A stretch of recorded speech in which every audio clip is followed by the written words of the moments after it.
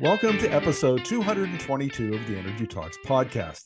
I'm energy and climate journalist Markham Hislop. Today I'll be talking to brothers Alex and Tyler Mifflin about their TVO original series, The Water Brothers. The fifth season premiered earlier this month on TVO, TVO.org, and TVO YouTube across Canada, and it's an eco-adventure documentary series that explores the world, uncovering the most challenging water stories of our time.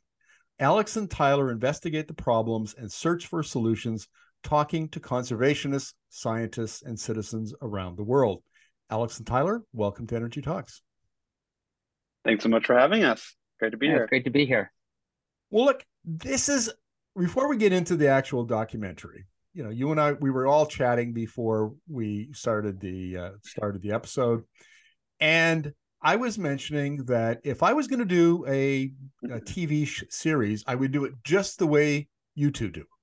And it's so cool that you have Tyler works the camera, looks after the gear, the audio, all of that. Alex is on screen most of the time.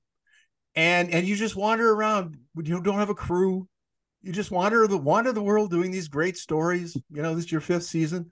Alex, how did that evolve? How did you get the idea and get started on this? The idea to start the Water Brothers came about pretty soon after Tyler and I graduated from university. We're pretty close in age, just like about a year and a half apart. Graduated around the same time. Tyler was out at UBC. He wanted to stick around an extra year to go snowboarding even more, so he took it real slow.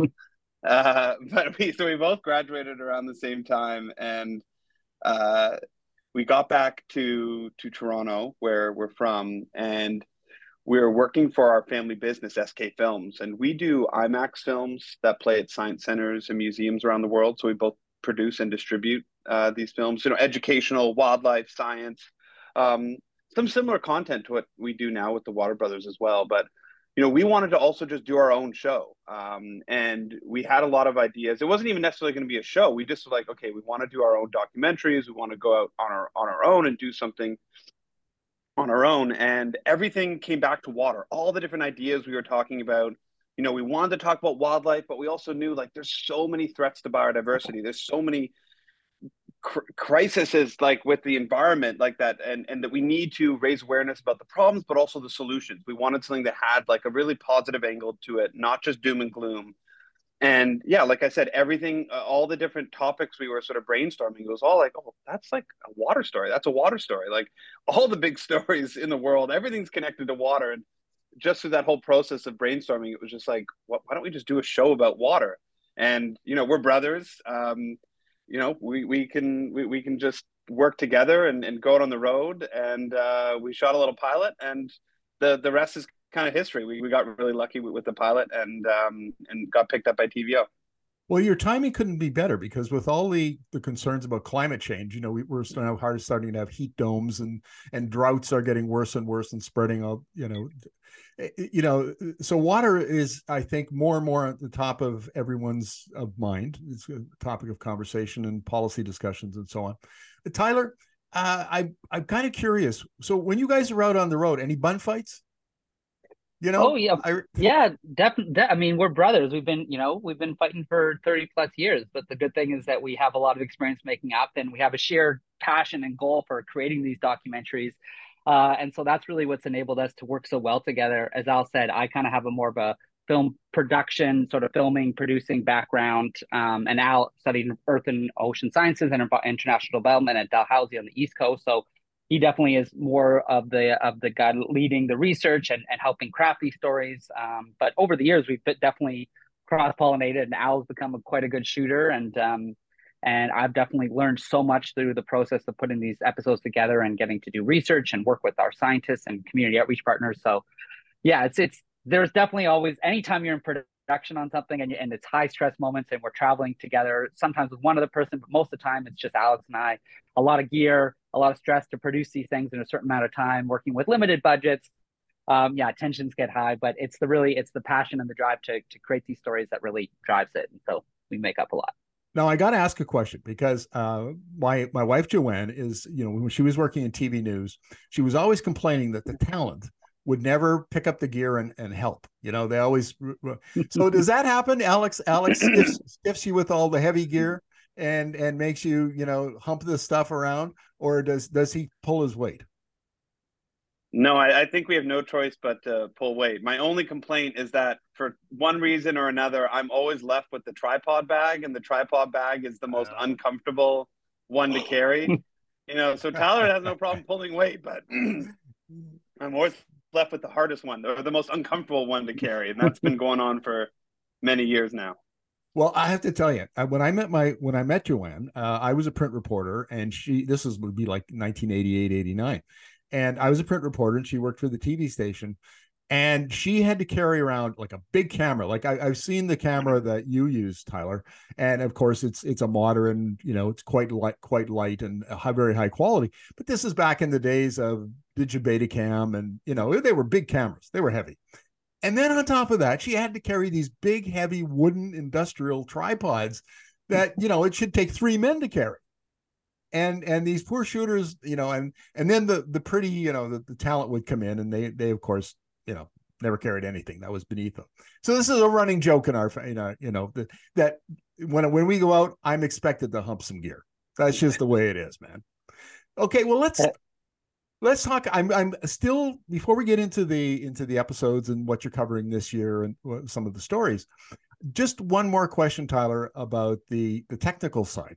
Because I noticed, like, you're using a high-end video camera, and we ditched those quite a while ago and went to mirrorless, sort of like DSLRs, and we even actually use iPhones. The quality on an iPhone at 4K is just amazing, and so when I saw what you were using, now is that a consequence of kind of your technical background at SK Films doing IMAX?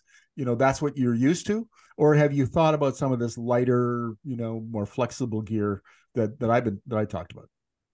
Yeah, no, I mean, there's honestly, nowadays there's so much incredible camera technology, and that you can really utilize in so many different ways. So it really just depends the nature of the project that you're working on. Obviously for some of our IMAX projects, we use we use 8K high end, expensive cameras. With this TV show, we were shooting on the Sony FX6, the FX3. We use GoPros. We use a whole variety of cameras. It's not one that sort of we stick to. It really depends on the nature of the shoot and our goals to try and capture, whether it's wildlife or doing interview stuff. So it really depends. But definitely we try to use the lighter, the smaller, more compact our sort of camera rigs can be, the easier it is for us traveling and carrying a lot of gear all over the place in remote areas. So yeah, that's definitely something that we're cognizant of, to try and keep our gear as light but as high quality as possible. Yeah, I appreciate. And we have a couple iPhone shots in there. I won't tell you which ones, but there are one or two iPhone shots in the new series. And the drones, I'd say, like, the biggest change, even just from like this season, like with each of the last couple seasons, has been the improvement in drone technology. Tyler's an incredible drone pilot. And just like, even just having the latest like drones on this season, it's very evident that it's better. Yeah, it's really interesting. Joanne is fascinated with drone shots. I mean, some of them are so beautiful, and you get a perspective on, in particular, if you're talking about water and it's a nature-based kind of show, then getting up above and getting that perspective just really adds to it. I can see where you'd want to do that. And I hope Joanne doesn't listen to this, because now she's going to want a drone or 2 or 3. You know how it is, right? Yeah. Well, look, Alex, I'm going to come back to you again. Give us a little overview of season 5 of your series. So season 5's a little bit different because it focuses all on Ontario. I mean, the subjects we've chosen, I think, have national and international relevance and appeal. But we started this journey in, the middle of the pandemic, really. That's how it came about. Our 4th season came out in 2017. We weren't sure we were going to be doing a 5th season, because after that 4th season came out, we started focusing a lot more on our IMAX giant screen work here at SK Films. And then when the, COVID hit, we couldn't really travel internationally as much anymore. And then TVO reached out to us and said, hey, we'd like to renew all the past 4 seasons. They were still getting great viewership on the reruns and everything. And we were like, hey, if the audience is still there all these years after the fourth season came out, like, why don't we do a fifth season? And if we can't leave Ontario, why don't we just do, or we can't even leave Canada at that time, why don't we just do an all Ontario or all Canada based season? And that's how it came about. So that's a big reason why we chose certain subject matter. But like I said, it's we definitely tried to choose episodes that we could film here in Ontario, but someone watching on the other side of the world would be like, oh, I'm impacted by this, the loss of wetlands, nature-based climate solutions related to soil and agriculture and protecting wetlands are relevant to everyone all around the world, especially in this time that we live in. Yeah, I can see that. And we're doing a series on the Alberta oil sands, and through the lens of the provincial regulator. And so I've had to talk to Indigenous communities up there about leaks and spills and what's getting into their ecosystem and their water. And I don't know if you've done an episode on the oil sands and the Athabasca River and all of that.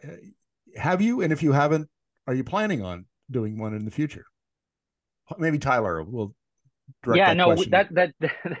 That's a great question. And the short version is no, we haven't done one. But every season we've been exploring that, researching it, trying to see how we could tell a unique story that really relates to water. And there's so many ways we could do that.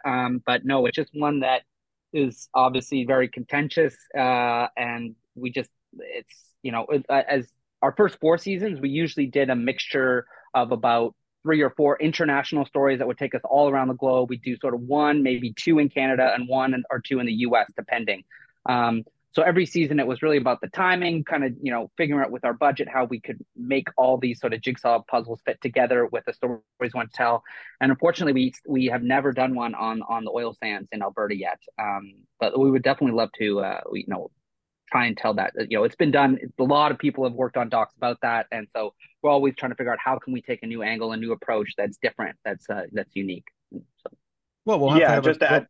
Sure, go ahead. No, just to quickly add to that, it's just like, yeah, we've considered that as probably every season we've done, but it seemed like every season there was like another big documentary. There was one of the seasons there was another big TVO doc coming out all on that subject, and we got to watch, and we're like, I don't know if we can add anything unique. Like, I don't know if we're going to be doing anything different that hasn't already been said, but it's not like we would never do it. It's obviously a huge water issue in this country. So it's something that we'd still like to pursue one day. We do another season. Fair enough. Well, Alex, this question is for you. What's your favorite episode? And don't tell me you don't have a favorite episode. I'm pretty sure you do. What's your favorite episode from this season? Well, I think the favorite episode from this season would have to be the Breathing Lands, and that's our episode about peatlands. Peatlands are a type of wetland that is incredible. They're one of the most powerful land-based carbon storage systems on the planet. They store, 5 times as much carbon per square kilometer as the Amazon rainforest, the healthiest parts of the Amazon rainforest. And Canada is home to like nearly 25% of the world's peatlands. They only cover, like a very small percentage of the Earth's surface. I think it's something like 3% or maybe 1%, but they store like more carbon than all the world's forests combined. And so we have this incredible treasure here in Canada, and especially in Ontario, where we have the second biggest peatland complex in the world. So we got to spend a lot of time up there. We were up on the shores of Hudson and James Bay. And I think one of the reasons why it's my favorite is not just because the subject matter is so fascinating and important.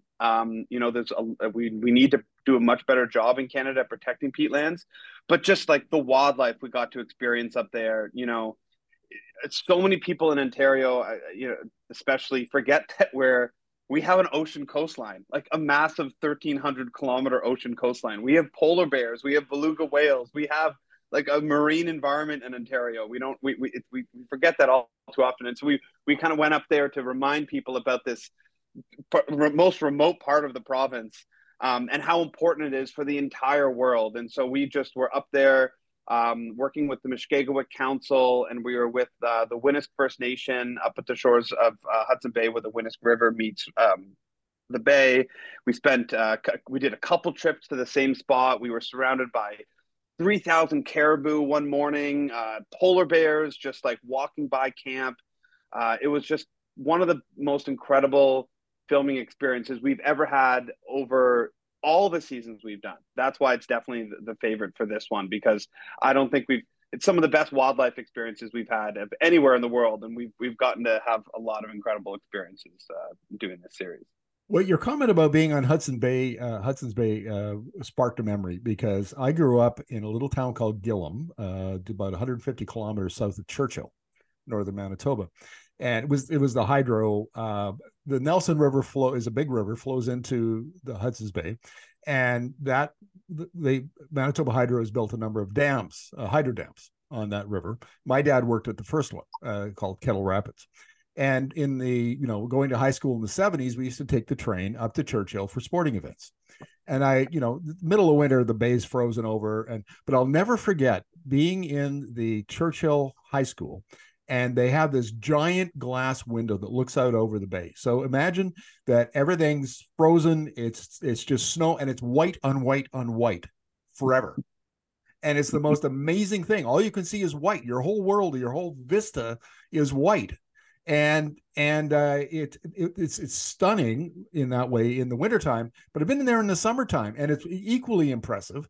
And I probably shouldn't tell you about the time we went up with our ball team and one of our team members rode a beluga whale. This is the politically incorrect 1970s. I apologize. Yeah, there's a lot of stuff going on back then. Yeah, I don't imagine. I think that would be frowned upon it if somebody tried it today. But anyway, so. What other kinds of stories, Tyler, maybe we'll ask you this. What other kinds of stories are you telling in season 5? We got some really fantastic stories. So we have an episode all about plastic in the Great Lakes. In our second season, we did an episode called Plastic Ocean, where we spent 3 weeks sailing across the Pacific Ocean from the Marshall Islands to Tokyo, studying with a group of scientists on the sailboat, sort of studying this area that people sort of commonly refer to as the Great Pacific Garbage Patch. And we were trying to dispel that myth that it's like an island of trash.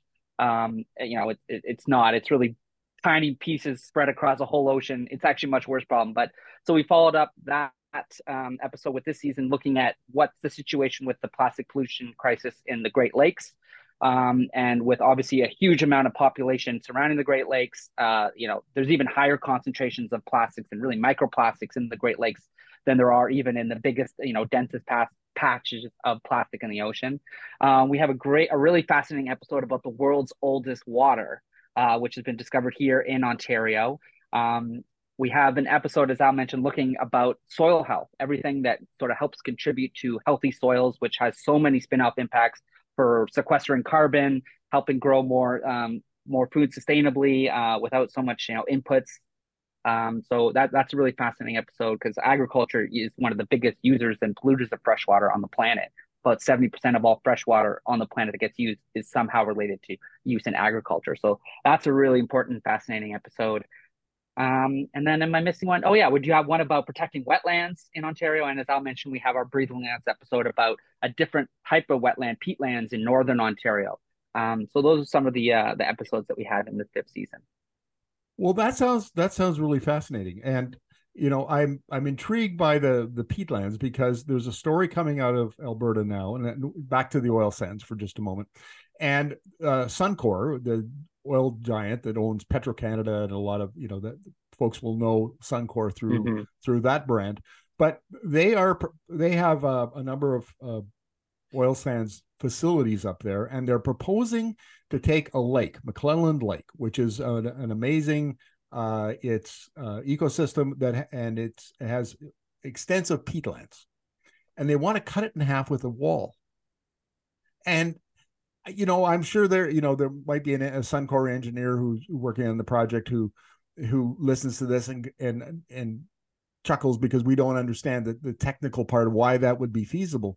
But just at first blush, putting a wall through, I think it's 16 kilometers or something, putting a wall through a peatland so that you can mine the bitumen on one side of it and expecting the ecosystem on the other side to be intact seems crazy. And there's a fair amount of opposition, as you can imagine, amongst environmentalists and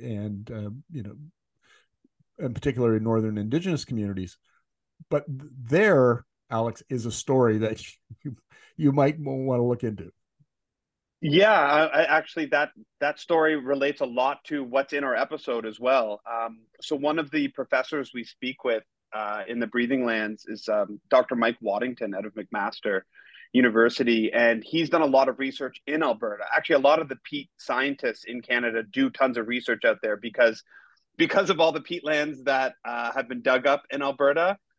A lot of researchers have been given opportunities to study the impacts of the damaged peatlands and then also restoration efforts. So, there are a lot of efforts there on the abandoned wells and all these things where they're trying to restore the peatlands. And there's been some good success stories with that, with these restoration efforts. And the scientists have been able to learn a lot about, how do we bring peatlands back? So that is like sort of one good news angle, somewhat good news angle to it, is that you can bring them back. But the problem is that once a peatland is destroyed, you're losing thousands upon thousands of years of carbon accumulation. And yes, they can come back, but it could take thousands of years till it's, stores as much carbon or has as much carbon inside of it as it did before it was disturbed.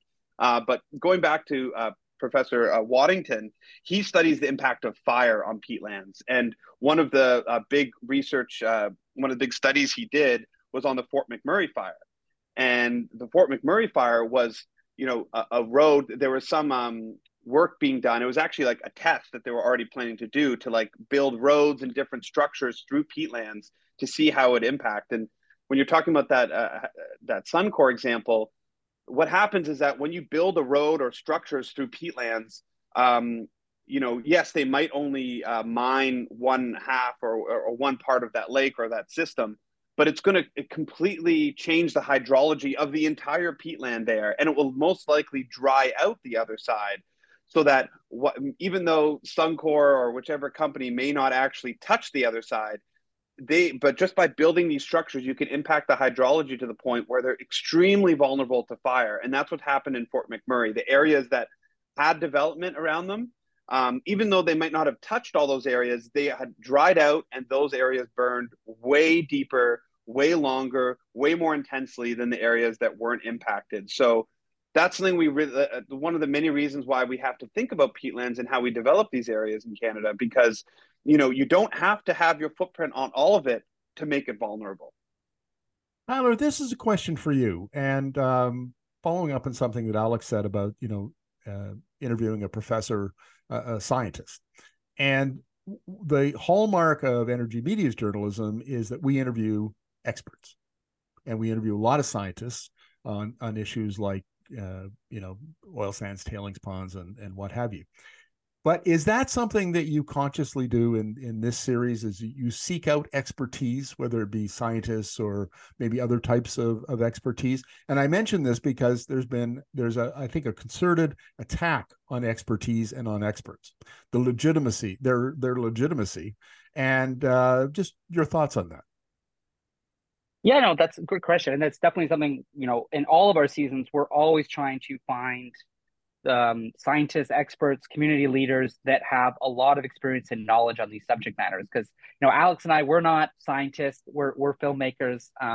We do a lot of research. We really spend a lot of time and energy to wrap our head around these problems and understand them in a balanced and fair way. But we really rely on our experts and our scientists to really get into the science and help us understand. And our job is sort of to break that sometimes complicated science and complicated issues and make them more digestible for the everyday public to really understand it more simply and really focus on what the solutions are.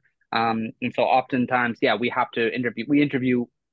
I'd say almost every episode, there's at least 2 or 3 scientists that we've interviewed that we can't fit in.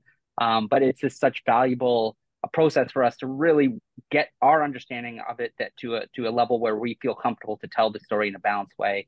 And I know what you mean. There definitely seems to have recently been more attacks on sort of intellectualism, being educated and smart. Sometimes I'd see more of this a little bit in the US. It kind of happens everywhere. But yeah, no, it's definitely unfortunate. And I think our job is to help, when we interview scientists, to help make their talking points really concise and digestible for the everyday public. Yeah, I find that myself. I see my job as a journalist to really delve into these questions as deep as I can into these issues, understand them as best I can, and then come back and explain them in simple language, and explain what the issue is, how it works, or how it doesn't work, whatever, and the implications of it, the importance of it. And I think there's a hunger for that amongst the public. They climate science is just, it's very complex, very technical. How do you explain these kinds of issues? How do you explain atmospheric rivers and increases in temperature over a couple of hundred years, and why that's on and on and on and on. But that's the job of folks like us to tell those stories, so that the people who aren't steeped in the science can understand it. So, Alex, maybe we'll wrap up the interview with a look ahead to what are you going to do a sixth season? Well, we haven't actually discussed that yet. This is sort of around the time where we would start thinking or talking about a sixth season. But Tyler and I are actually in the midst of filming another documentary right now. So a sixth season we probably wouldn't have the bandwidth to start one for like almost a year from now. So yeah, so right now our main goal is to just push this fifth season, and then we're working on this new IMAX documentary. It is a water focused story. I can't say too much about it, but it has us down in the U.S. a lot. But it's something I think that all your listeners would find very exciting if we could talk more about it. Well, I'm disappointed that you can't talk more about it. A little teaser would have been appreciated. Hint, hint. No, not even a teaser. Well, all I say, just SK Films. Keep up with everything we do at SK Films, skfilms.ca. We, all the Water Brothers stuff is there, but we have a lot of other films that are coming out. We just released one on blue whales, which it's amazing. We've been working with BBC Earth on all their new IMAX films. So we did one with them on Antarctica and then the Arctic. So we actually have a lot of content that's like also coming out right now too. So there's I would just encourage everyone to go there, because that's where all the updates will be posted about all the new projects that will be coming out for us over the next year. Well, Tyler, I said that was going to be the last question that the one I directed to Alex, but I fibbed, because the SK Films doing work for IMAX, working with the BBC, being down in the US. I mean, basically, it sounds like you're global operation out of Canada. That's kind of cool. And is that, give us a little history of SK Films and where you're going in the future with this around the IMAX stuff. Yeah, so SK Films sort of started this is our 25th year, actually. We've been around for quite a bit of time. And it really started as sort of Alex and I's stepdad started this company. He used to be part of a big production company in Toronto called Shaftesbury, which is one of Canada's biggest production companies. Produces a lot of big TV shows like Murdoch Mysteries that a lot of people have heard of. And they kind of, before working at Shaftesbury, he had worked for IMAX Corp when it was still a privately held Canadian company, and the three original founders of IMAX, so worked for them. And then he sort of he created sort of an IMAX division from Shaftesbury. So that's what the SK stands for. It's Shaftesbury Kerr. Robert Kerr was one of the three original founders of IMAX technology. So they kind of created this IMAX sort of side production business. And we've been doing that for, like I said, 25 years. And really, Alex and I have been working here for almost 15 years each. So unfortunately, our stepdad passed away a few years ago. Wendy, our CEO, sort of took over, and Alex and I have been sort of, I'm the managing director. Alex is our director of development. So we've been sort of helping push and guide the company forward. And we've been really fortunate to partner with some amazing filmmakers and organizations. As Al said, we're working with BBC Earth now on a bunch of their IMAX transcreen projects, some incredible other talented filmmakers. We're just really excited. Our goal with SK is to entertain, educate, and inspire. Really, everything we do is educational based, but we want it to be entertaining and inspiring for people to come away with a sense of hope about about the situations that are happening, the climate crisis, and really, but focusing on solutions to how we can solve these problems. We really want to be part of that conversation. And I think our films that we produce here and release here and distribute here, I think really help inspire people, particularly youth. So many of these films get seen play at museums, science centers, aquariums, educational institutions. So there's huge amounts of school groups that go and see these films all over the world. And so we're really proud of the work that we do here to help in sort of inspire the next generation of forward thinking climate leaders, whatever profession they may take. We want them to have that connection with nature. That's really important to us. So we hope to be able to continue that work for another 25 years. Well, I hope you can. Oh, sorry. Go ahead. One thing I'll add before we wrap up, because there is, for people that want to see more of our content, like I said, go to skfilms.ca. But we have another film called Wings Over Water, which just came out recently, that we both worked on, and it is playing at IMAX Victoria. So you can, if you're on the island, so you can go see one of our IMAX films right there. It's playing in Saskatchewan, Edmonton. So that's playing in a lot of IMAX theaters right across the country that some of your listeners might be familiar with. So yeah, Wings Over Water. That's all about the prairie pothole region in central Canada and the U.S. and bird migration. The story of bird migration. We work with some great partners at Ducks Unlimited and Audubon who helped make that film possible. So yeah, that's another a film of ours that you can check out. What a fantastic story. Here I thought we were just going to be talking about your series, and it turns out that you're involved in all these other great projects. So, we hope that you continue for another 25 years or, longer. That's okay. And thank you very much for this. This has been fascinating. Thanks, Roger. Thank you so much, appreciate Markham. You having us on. Yeah.